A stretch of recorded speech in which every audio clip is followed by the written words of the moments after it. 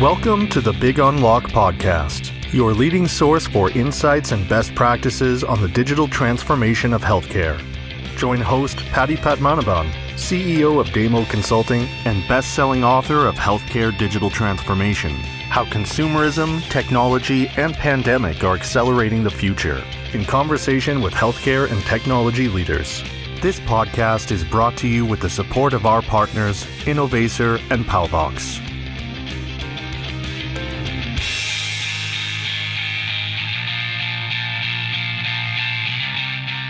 Hello again, everyone, and welcome back.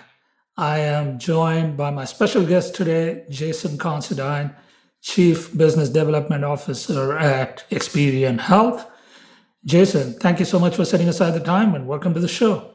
Thank you for having me, Patty. So Jason, Experian is known mostly to people the world over as the big credit bureau, one of the big credit bureaus in the world. Tell us a little bit about Experian Health.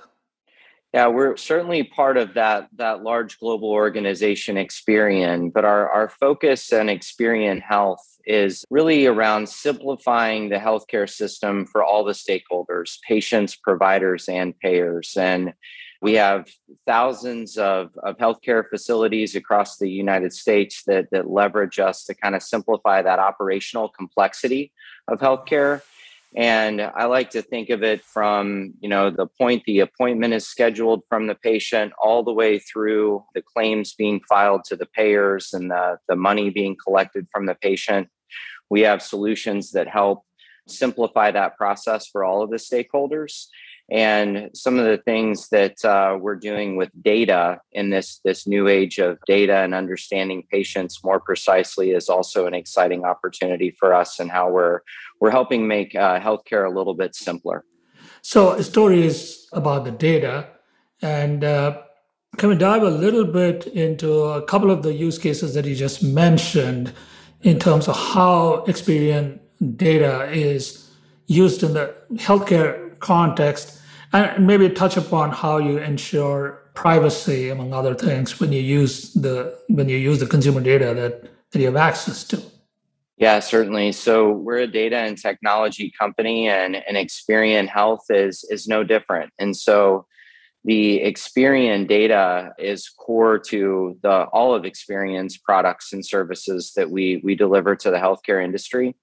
And it helps, make these experiences for providers and for patients simpler. And so when we think about all the things around scheduling of an appointment, all the way through that collections process I mentioned, Experian data is involved in those processes to make it better for all the stakeholders.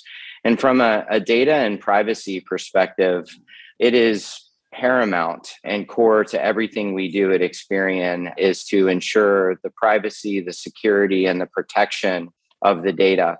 And so that's a big part of what we do in our health business. And it's a big part of what Experian does globally to ensure that we're compliant, not only with the regulations that exist in all the different markets that we serve, but we maintain a very high standard of ethics and standards on ourselves on how this data can be used and leveraged in the healthcare setting.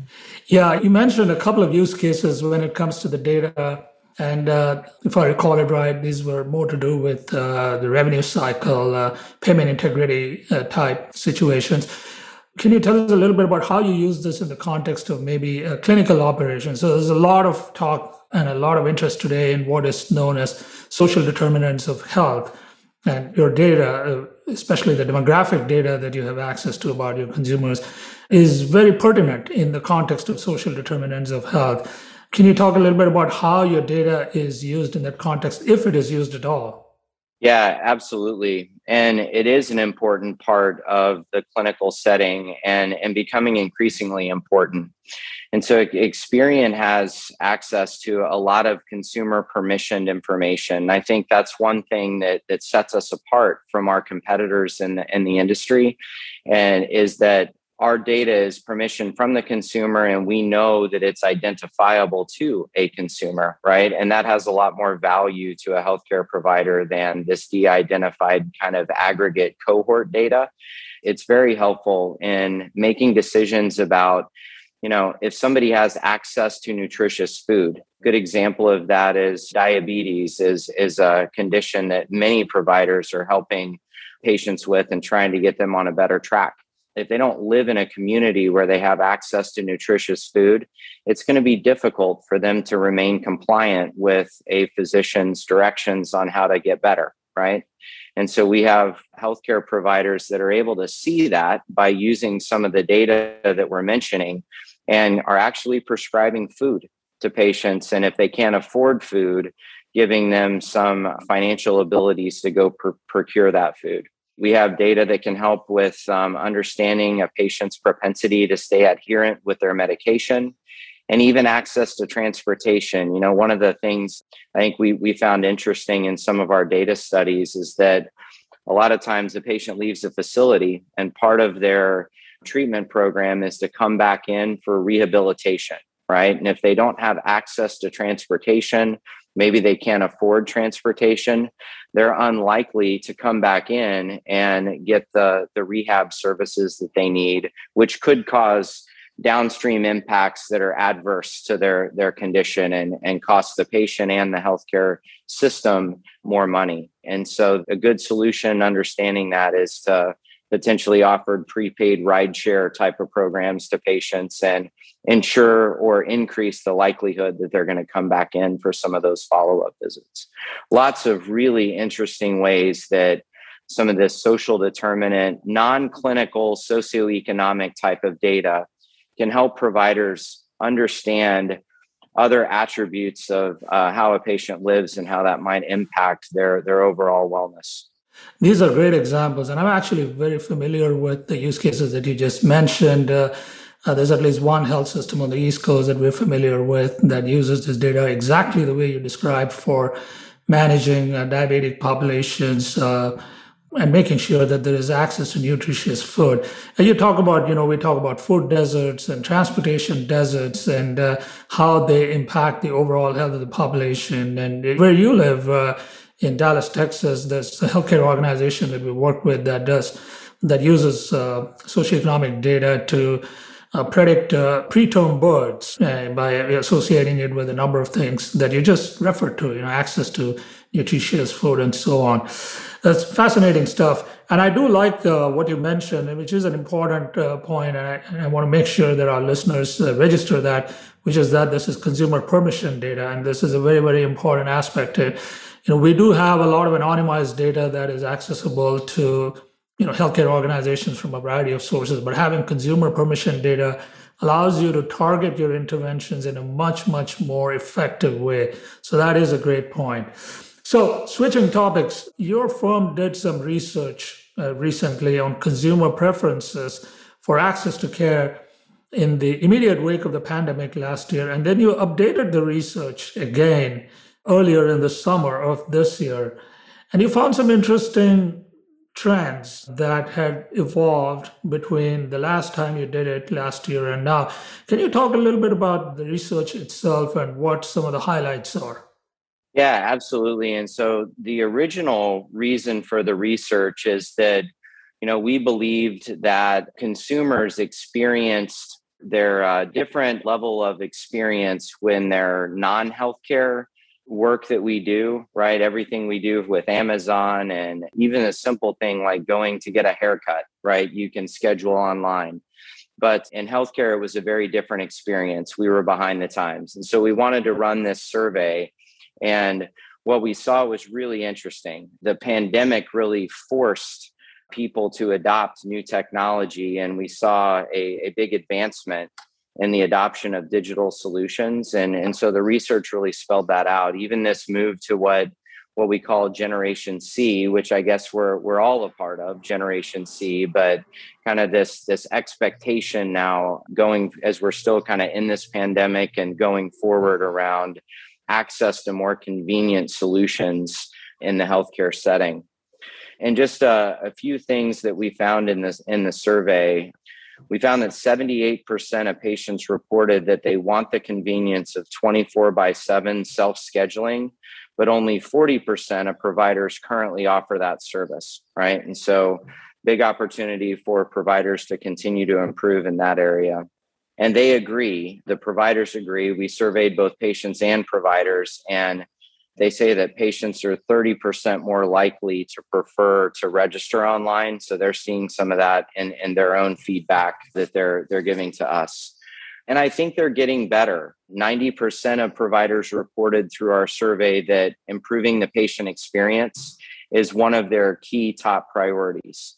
And I think as we continue to see the effects of the pandemic and what they had on all of us as consumers, you're going to see providers have to continue to improve that patient experience. And there's not, now that we've all scheduled online to go get a COVID test, I went to a conference a few weeks ago and digitally uploaded my vaccine card and moved through the process all digitally to register and check in for this conference. And you're seeing providers do all those things that we're doing now in all the other aspects of our lives. I don't think consumers are going to want to go backwards, Patty. I think the expectation is that providers are going to continue to offer a way to do business with them in a digital setting that's more convenient to the patient. Yeah, I'm going to double click on the report's findings. I've actually read through the report, and there's some fascinating insights in there. But quickly, what is Generation C? Generation C was a term coined by, I think it was a leader of a large financial institution. And it's this generation of consumers and people that are being, all of us being affected by COVID, right? And so I think we're all part of Generation C, but you've got this younger generation of people engaging in their care that this is kind of the first experience they've had too, right? And so I think we're all part of Generation C. So in your research findings, now clearly consumers want the convenience of online or digital access to care, and providers acknowledge that consumers must be provided that access. But you also found that many providers are cutting back on that online access. Explain that. Yeah, you know what I think that is? I think there is a discomfort still out there with providers. And I'll give you an example. A lot of providers have very customized views at how they schedule appointments into their day. And some people are very specialized providers. And as they've started to open back up, patients were coming in or deferring services and only coming in for COVID-related treatments. As they started opening back up and they need to get, just maybe post-operative visits on a certain day, and or a subspecialist wants to make sure that patients that they shouldn't be treating aren't ending up on their schedule. Those are complicated business problems that digital solutions, it can be tough to manage that. And I think there's a concern with providers that they didn't have all the things in place to manage this at scale on a go-forward basis. And we've started to see some revert back. But I think the technologies that are available, I have the ability to customize things and provide this experience that consumers want. And I would just, impress upon providers that they're partner with your vendors and get into the capabilities of the solutions, because we can work together to make this better for patients and providers, right? It can actually provide a lot more control and opportunities to make providers easier to do business with. But that's what I think it is, Patty, is just we were kind of forced into this by the pandemic. And now that things are going a bit back to normal in certain parts of the country, I think we're seeing some people revert back to the way things were before. And I think we need to stay the course and continue to evolve as a healthcare ecosystem and provide patients and consumers what they expect. I couldn't agree more with you, Jason. And some of the work that we've done with our clients recently around their digital transformation strategies and their virtual care strategies in particular seems to indicate that there is certainly a sort of a dynamic or a tension between what the technologies can enable providers to do in terms of online access to care and online care, and what providers are actually doing. And there seem to be complex forces at play, but if we boil it all down, there is a fundamental question around whether providers are comfortable enough with the technology and the solutions available to really not just offer it, but also actively promote it with their patients. And Yep. unless they educate their patients about the options, and patients are not going to know whether it's available or not.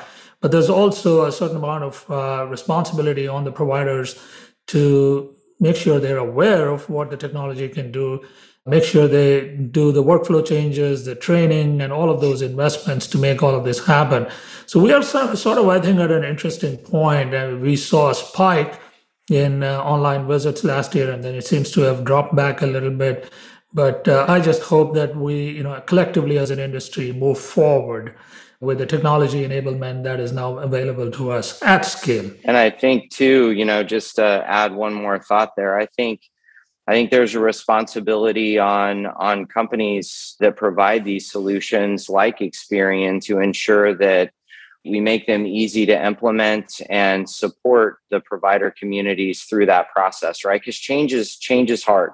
It's not just installing a piece of software. There's a lot of work and consultation that has to be done between the technology provider as well as the provider to make sure that it's done right. This podcast is brought to you with the support of our partners, Innovacer and Palbox. And I'm curious to know, based on the data that you have on literally millions and tens of millions of consumers, do you see any differences between consumer preferences based on their demographic profiles about whether a certain demographic prefers it as opposed to the others? Now, you talked about millennials, and the conventional wisdom seems to be that millennials are digital native, they're much more amenable, but the reality may not be as simple and straightforward. Would you care to comment on that? Yeah, I certainly would. And we do see differences. And I'll give a personal example. My mother is 70 years old, and she is one of the most digitally savvy people that I know. And she engages with her provider online. I think we see all different segments of the population. People have different personal preferences. And I think it speaks to the power of that consumer permission data, is that you have to be careful when you look at just large cohorts of data or cohorts of populations, because there are segments and individuals within those cohorts that prefer different things. And providers have access to information that can really allow them to engage with people in a personal way and provide the right solutions to attract to kind of market to their unique personal preferences. So let's talk about the consumer data industry. One of your competitors, TransUnion Health, was in the news recently. They just got acquired. They're going to be part of a larger organization, which is essentially in the revenue cycle space. And I can relate that to some of the comments you made earlier on about having a better understanding of the profiles of your consumers so you can improve payment integrity and so on and so forth. So what is driving the interest in consumer data today when you look across your client profile? I think we're in a fascinating time. I think providing better care is certainly driving a lot of interest in this consumer data.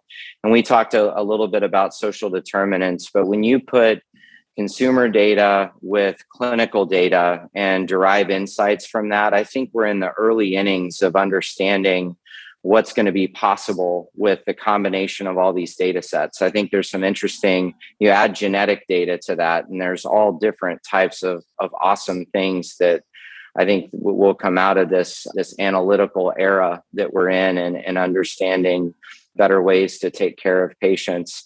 But it extends way beyond that. I think when we think back to, just a few years ago, and even still today, largely, patients are treated very uniquely in the clinical setting, but then every other thing that they experience from a provider, it's pretty standard. We all get the same bills. We're all kind of marketed to the same way, and the experience doesn't feel very individual. And it doesn't have to be that way, right? We're starting to see more and more data being leveraged to understand that, hey, this patient has a unique financial situation, and maybe they shouldn't get a statement from us for $5,000 because they qualify for our financial assistance program, right? And if I know that up front, a patient's outcome may be very different if I don't stick them with a $5,000 bill and I go ahead and offer that financial aid up front, right? I can focus on being well and not worried about how I'm going to put food on the table.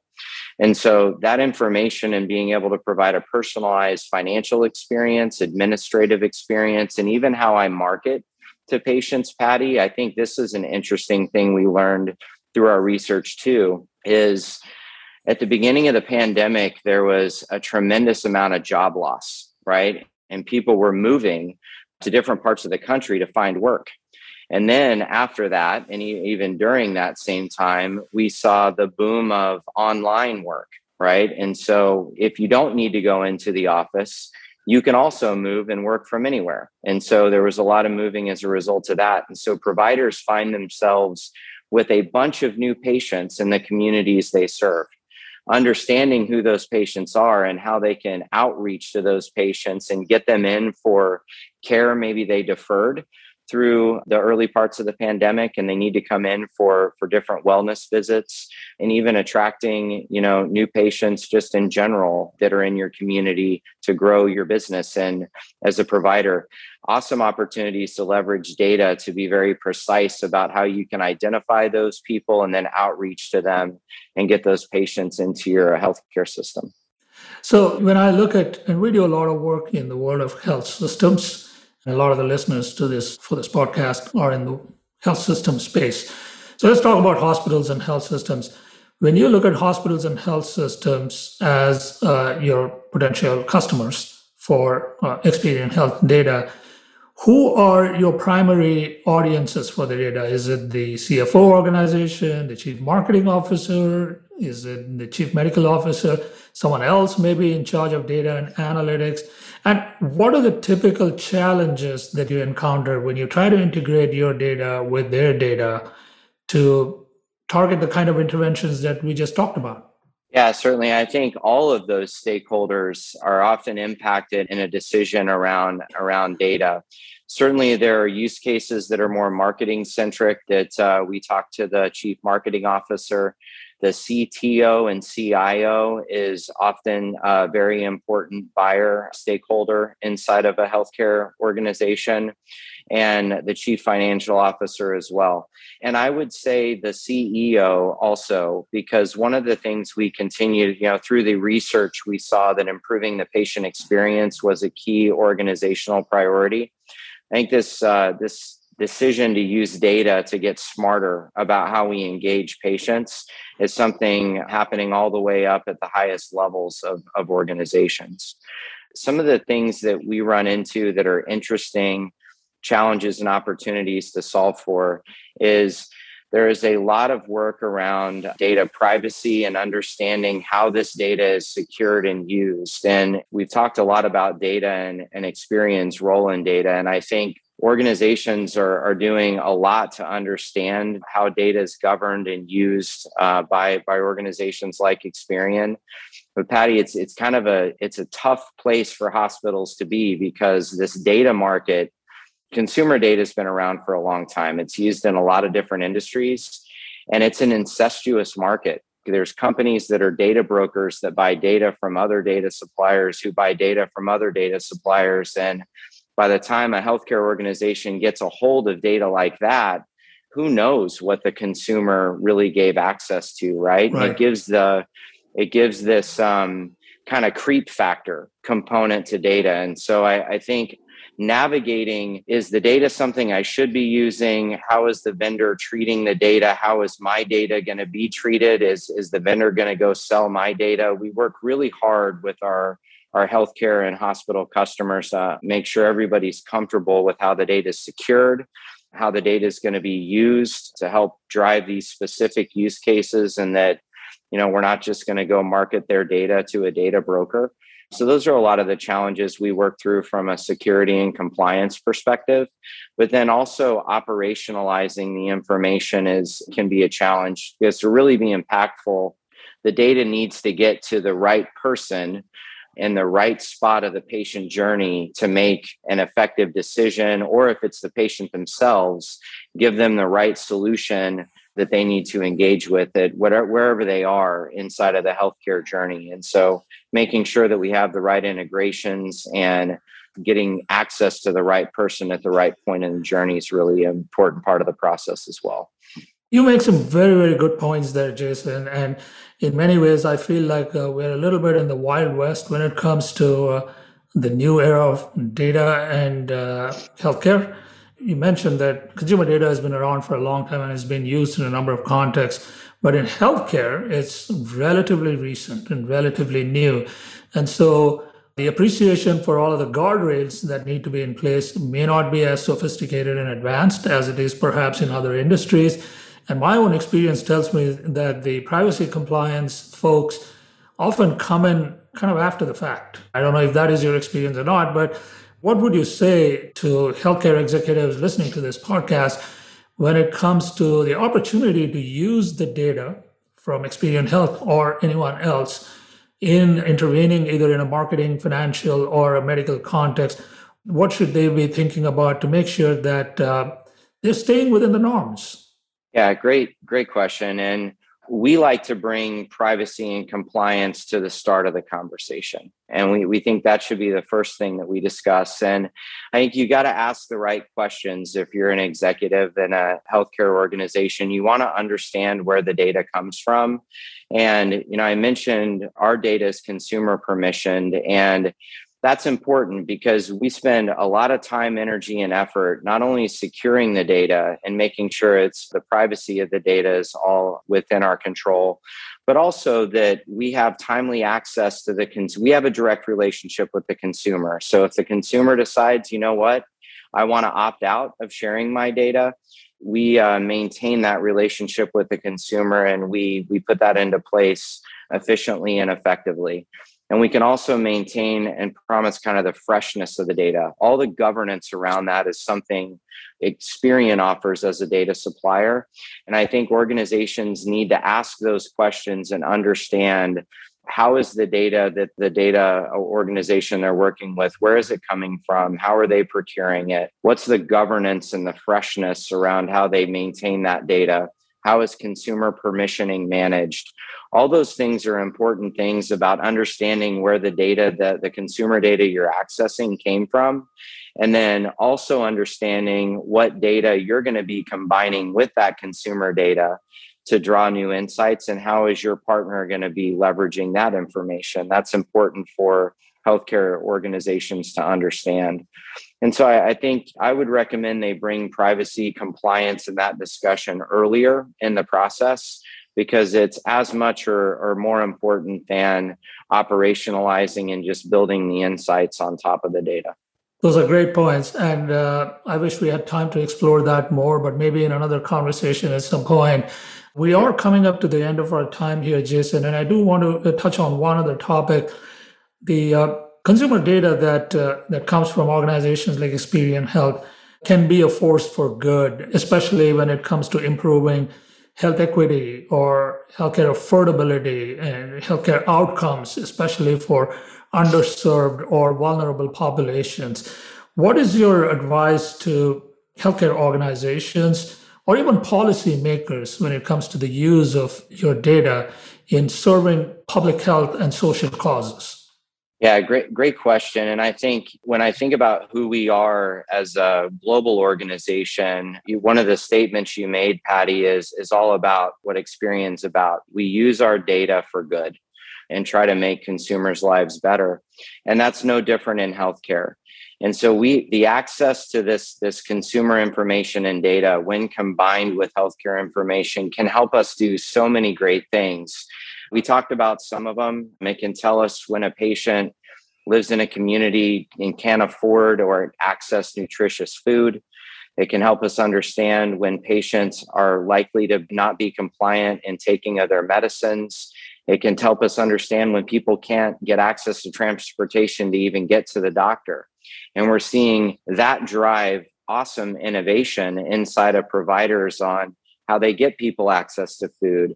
Maybe they're going to send nurses out to people's homes to do some diabetic follow-up work if they can't afford to get into the clinic.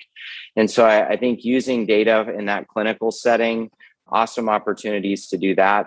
And then also with health equity, we know with consumer data who can afford healthcare and who can't before they even come in for their visit, right? And there's been a lot of studies done on, I'll go as far as saying, the fear of how you're going to pay for your bill at the end of a cancer treatment regimen, right? And there are horrible things that people do because they are just, fearful of how they're going to put food on the table and how that may impact their families, right? Medical bankruptcy is one of the largest causes of bankruptcy in the United States. And so understanding how people we can use that data for a force for good and get people into financial assistance programs and remove that burden from their head so they can focus on their treatment and getting well.